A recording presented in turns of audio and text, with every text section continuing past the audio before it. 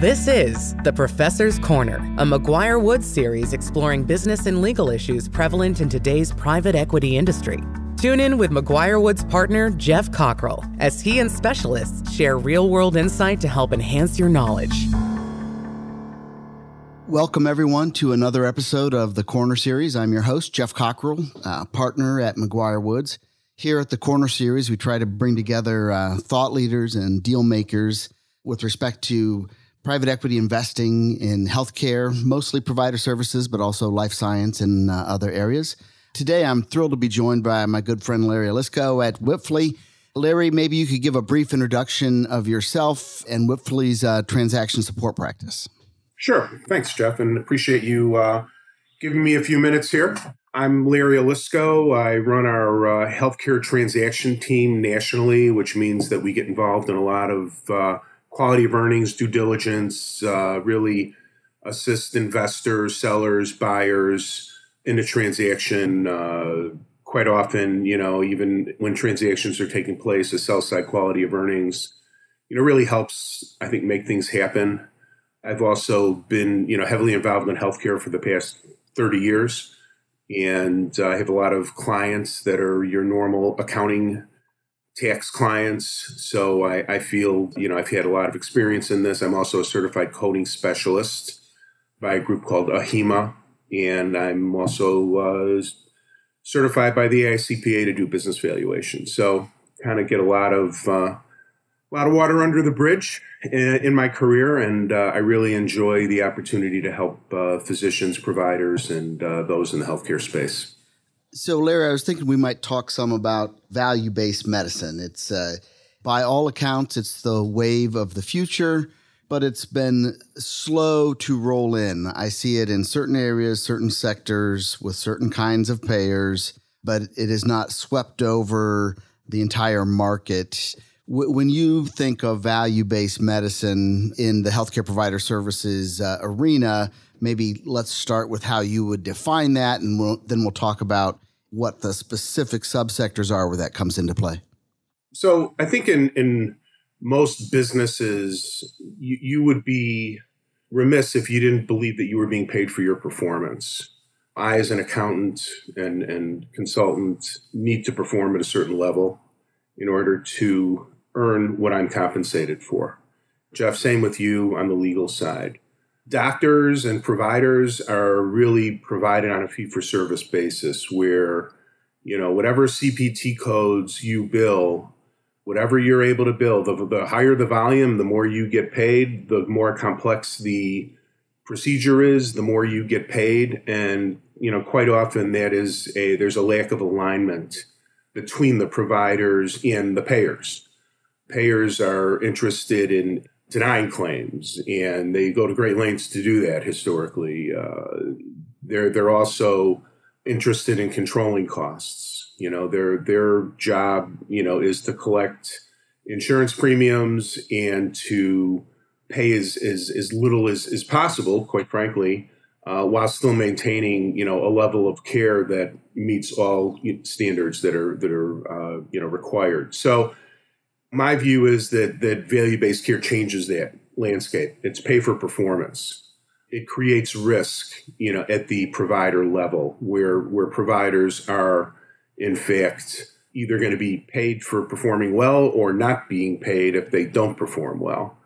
And that's really what I see as a mega trend. If you look at the Center for Medicare and Medicaid Innovation, they believe that by 2030, every Medicare, every Medicaid contract is going to have some sort of a risk-based component to it. The idea of fee-for-service, at least from the government's perspective, without any risk, without any pay for performance, is not planned to exist, in the relatively near term. Value-based medicine can take a number of forms, whether that's kind of full capitation where the provider is paid a certain amount per person per month or something like that, and then is responsible for taking care of whatever happens, versus bundled payments where a particular episode is going to connect to a certain payment, and then the provider has to manage the pros and cons of navigating that particular episode.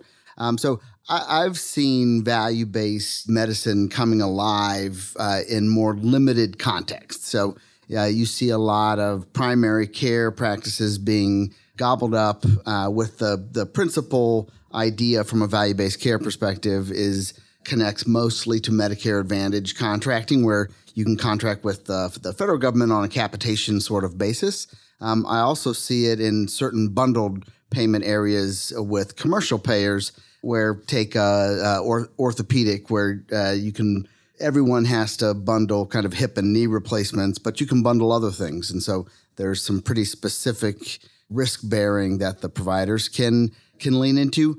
What sectors do you see this coming to beyond some of those limited primary care for Medicare Advantage, certain bundled payment types of sectors? Where do you see this becoming a more feasible idea? So I think you mentioned orthopedics, the musculoskeletal idea of, is your back pain going to require surgery? Can you be treated with physical therapy and medication before going that route? I can also give you an example. My wife just had double knee replacement in the last 2 years, and she went to one of the top specialists in this area. That doctor did not take anything other than, one payer. And I'm assuming that payer had, a very strong pay for performance structure in their contract. Didn't take Medicare, didn't take anything other than one payer. My wife basically had outpatient surgery both times, and the whole process took about 6 hours. My guess is that doctor was well compensated, because everybody else, every other patient that was involved in that procedure, usually there's a stay overnight. And if you're self-pay, he's probably collecting 3 or 4 times the amount that he's being paid from his commercial payer. So I think that you're looking at, an example of pay for performance there in the orthopedic side. I also see cardiology, the idea of treatment, the idea of following a regimen on diet and being able to effectuate a good outcome, as opposed to just going in and immediately performing surgery. Some of the other areas, obviously, primary care. I think that when you're looking at, other specialties, OBGYN is one as well. That's where you have a bundled type of payment for maternity. You're looking at opportunities there for better outcomes, less C-sections, less drugs. What are you using in your pharma when you're treating your patients? So OBGYN is also, one of the areas. Jeff, are you seeing anything else in the other specialties? You mentioned like cardiology, OBGYN. Those are kind of present themselves more for episodic events, like you present with COPD. It's easy to wrap a bundle around that kind of condition. Similarly with OBGYN and pregnancies. So I see it mostly in the types of things that are contained within themselves and lend themselves to bundled payments. What I don't see, and I think will be interesting to watch as it evolves, is I've found commercial payers it's been much more difficult to enter into arrangements that are more of a full capitation variety. You can do that with Medicare Advantage contracting as a primary care physician, but that's with the federal government. I've found private insurance has been more reluctant to engage in that kind of value-based contracting. Are you seeing anything different on that front? No, I think it's, slowly becoming more prominent in the commercial side, but it is a slower process. I think one of the reasons for that is that, if you look at a typical commercial payer, their population may be much younger than folks like me that are seniors that have greater opportunity for savings because there's more procedures, there's more work that's necessary. I think you also kind of see that in the Medicaid side as well, where there are opportunities, with behavioral health and improved diet and really following a stronger regimen. I think that in that population, you've got opportunities as well. I think the commercial payers look at somebody that's, 30 years old, not a lot of procedures, not a lot of opportunity really to have, better outcomes and savings because there isn't, that much going on. Maybe flipping the conversation more directly into what you do in the context of a transaction from if you're representing the buyer, let's say, recognizing it's kind of, if you're on the seller, it's the same dance, just in reverse. But what are the kind of accounting pressure points in kind of risk assessment of the financial performance of a target that is heavily engaged in value-based contracting? Well, value-based contracting really, I think, requires three things. You really need a clinician that's going to be understanding whether there's potentially unavoidable procedures when they're evaluating a practice. You need an actuary. What are the, given a population, demographics, geographics, what is going to make sense from an actuarial perspective that's going to provide a level of tolerable risk? And then you need the data. So the data has to be there. You need that infrastructure in order to embark on a value-based care type of environment. And, what I'm seeing is an example in transactions now is that you'll have a portfolio company backed by a sponsor that is acquiring a practice.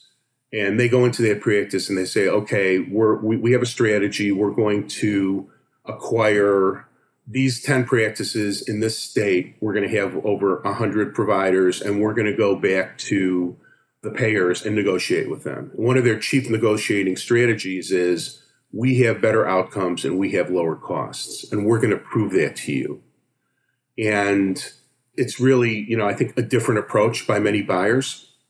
Some buyers will just go the traditional route. We're going to acquire you. We're going to absorb you. We're going to take on all of your employees, and you are now part of us. You are our employees, and we're going to pay you as a multiple of your earnings, your EBITDA. Others that I'm seeing are saying, hey, pay us a management fee. Pay our MSO a 15% management fee, and within we're going to pay you, a certain amount for your practice. And within, a 3 to 4 year period, because of our ability to negotiate contracts through our improved outcomes and lower costs, we're going to be able to increase your reimbursement accordingly. And we're going to make up for that 15% that you're paying. When I say 15%, it's a percentage of revenue, which is typically the way that management agreements work. So they actually go in and say, hey, just run your practice, pay us a management fee. We're going to improve your reimbursement. And by the way, we're going to pay you twice as much as what the other conventional investors are paying. And that's pretty profound, and I've seen that happening more and more where it is a bit of a leap of faith, but you have investors that are truly bought into this and are becoming more and more risk-based. But even without that risk base, you're looking at only like a shared savings type of opportunity, which is very low risk. They feel they can, basically offer a greater purchase price for that. From a buyer's perspective, though, are there certain elements in, let's take a fully formed value-based contracting practice of some scale? Are there any elements that would be a red flag if you were due diligencing that kind of business that would not be the sort of things that you would worry about in a regular business, kind of trajectory angles that look like their value-based contracting is loading up a lot of forward liability? What do red flags look like in those sorts of businesses? Well, I typically would look at, how's their data? Is their data clean? Is their data timely? Is it providing the right information? And do they have the infrastructure in place in order to use that data to communicate with their physicians and with their providers? Does that make sense? Is it an integrated process? And, if you just have, a risk-based, you convert from non-risk-based to a risk-based environment, there's a lot of changes that have to take place within that environment. And the data, and I think it all starts with the data. I also would look at, what are the assumptions? What were the original assumptions when they went into that value-based contract? Were there issues that they didn't contemplate? As an example, I had a client call me, and they had an opportunity to acquire a practice, in a large metropolitan area where the doctors were going to nursing homes and to private homes and treating patients at home. Wasn't necessarily what you think of as home health, but it is doctors effectively making house calls. And they didn't really contemplate the idea that, number one, how many visits can you see in a day? How many patients can you see in a day? And what are the costs to see in those patients? Well, they didn't consider the fact that they had to hire a driver. They had to drive around the block 10 times while the provider was seeing the patient. And as a result, the company had approximately $30 million in revenue, and they were losing $3 million a year on that $30 million. Why would that happen? Well, they didn't have their assumptions in place properly. They didn't have the right data. And, they put themselves in a position where they were trying to, execute a fire sale on the practice, and it wasn't very successful. So that, that's an example of, what are the assumptions that went into this, and, what kind of data is being provided, and how often do you have the ability to revisit, that contract? So those are the types of things that I've seen. That's a good example of why private equity-backed platforms feel like they are well suited to move into value-based contracting. It's a good example of a setup where a business strategy requires the combination of kind of technical expertise and capital, which means often bringing in particular skill sets onto a management team. It means investing in data analytics and other components to make sure that you're flying with your headlights on. And the example that you gave is a good example of why the absence of capital connected to those platforms can make value-based contracting very dangerous, and also demonstrate why kind of private equity, which brings the capital into these scenarios, is often a good partner for moving in that direction. Right. Yeah, absolutely. I think that, enablers, there's one of my clients is a large nephrology practice, and they use what I would call, I guess it's called an enabler, where they come in and they say, look, we're going to execute a value-based care contract for you. We're going to basically take all the downside risk, and we're going to take 70% of the savings. You'll get 30% of the savings, and there's no risk to you. So he basically, last year they made $2 million on that. They had to pay whatever the enabler $1.5 million or whatever the formula was. And, if you were to look at a private equity environment, they could perhaps come in and say, hey, we're going to do that without the enabler. We're going to come in and we're going to make that $2 million on our own, because we're going to put the infrastructure in place, and we know that you've been successful at this. So I think that, having the ability to put that infrastructure in place, having that money to basically invest in your infrastructure and in, basically the integration of this practice, I think really is a very valuable commodity. And I think that that's one of the reasons why, private equity, I think, has such a great interest in this. I also believe that, investing in that infrastructure, if you're planning on selling, for example, in 5 to 7 years, if you've invested in that infrastructure and you're going to market, I think you're going to get a bigger multiple, by having that infrastructure, as opposed to saying, hey, we're going to just continue with our fee for service model. We're going to have integration. We're going to have a lot of synergies. We're going to make more money. We're going to, do all these things. But having that infrastructure in place when you're going to market, I think, is going to make a difference, in the next 5 to 7 years. It's also interesting to see how the market is responding at the higher end of the market, in the sense that there's a number of sectors where it gets a little trickier to think, what is the ultimate buyer of this consolidated provider services business look like? What are their ambitions? There still is a lot of, for example, consolidation in the dental arena, but at some point you're consolidating, and you have bigger and bigger and bigger. Right. And who's going to buy those, and what do they need as a $1.5 billion buyer of that sort of business? With respect to the kind of value-based contracting businesses, it's a lot easier to wrap your head around who the ultimate buyers of those are, in that you've got a lot of kind of big box buyers that are very, very interested in this space, whether that's CVS paying a boatload of money for Oak Street, Optum buying everything. Any number of payers are interested in this space, such that as you're a private equity investor building those businesses, it's much easier to wrap your head around the ultimate buyer of a business at scale, which is a big driver of value as well. Absolutely. I think that, you see those types of big box buyers, they're really a combination of providers and payers. They have their staff of providers, and they've already I think they've been doing this for a while, but they live that way. And, many practices that are being acquired, particularly on the primary care side, are being acquired with the idea that, we're going to be able to buy you, we're going to pay you more than your historical earnings because we know what our opportunities are.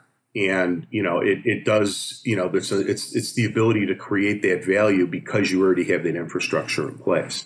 I also think the imminent death of fee-for-service in healthcare has been predicted imminently for quite a while. And while the trend line in favor of value-based contracting at some level is going to continue, the death of fee-for-service is probably overstated, and the bulk of the market is still going to look a lot like the bulk of the market has for a while.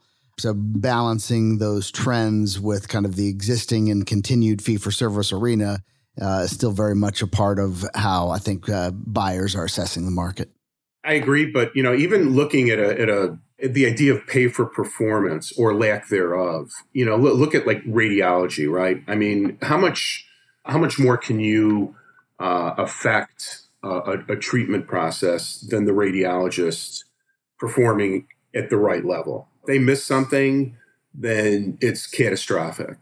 And it's not just a matter of billing the CPT codes there. It's a matter of, how have you performed? So I think in every level of healthcare, that pay for performance component really has to be in place at some point. And I think Medicare is leading the way with it. I think Medicaid will be there as well. But you're right, the commercial payers things are going well for them. So why rock the boat? It will come, but slowly. Right. Larry, I think we'll break it there. Try to keep these on a consistent time frame. It's been a ton of fun to explore this topic with you. It's definitely the wave of the future, but not quite here yet, but coming. Great. Thank you so much for the opportunity, and I really enjoyed it as well. Thank you for joining us on this installment of the Professor's Corner. To learn more about today's discussion, please email host Jeff Cockrell at gcockrell@mcguirewoods.com. We look forward to hearing from you. This series was recorded and is being made available by McGuire Woods for informational purposes only. By accessing this series, you acknowledge that McGuire Woods makes no warranty, guarantee, or representation as to the accuracy or sufficiency of the information featured in this installment. The views, information, or opinions expressed are solely those of the individuals involved and do not necessarily reflect those of McGuire Woods. This series should not be used as a substitute for competent legal advice from a licensed professional attorney in your state, and should not be construed as an offer to make or consider any investment or course of action.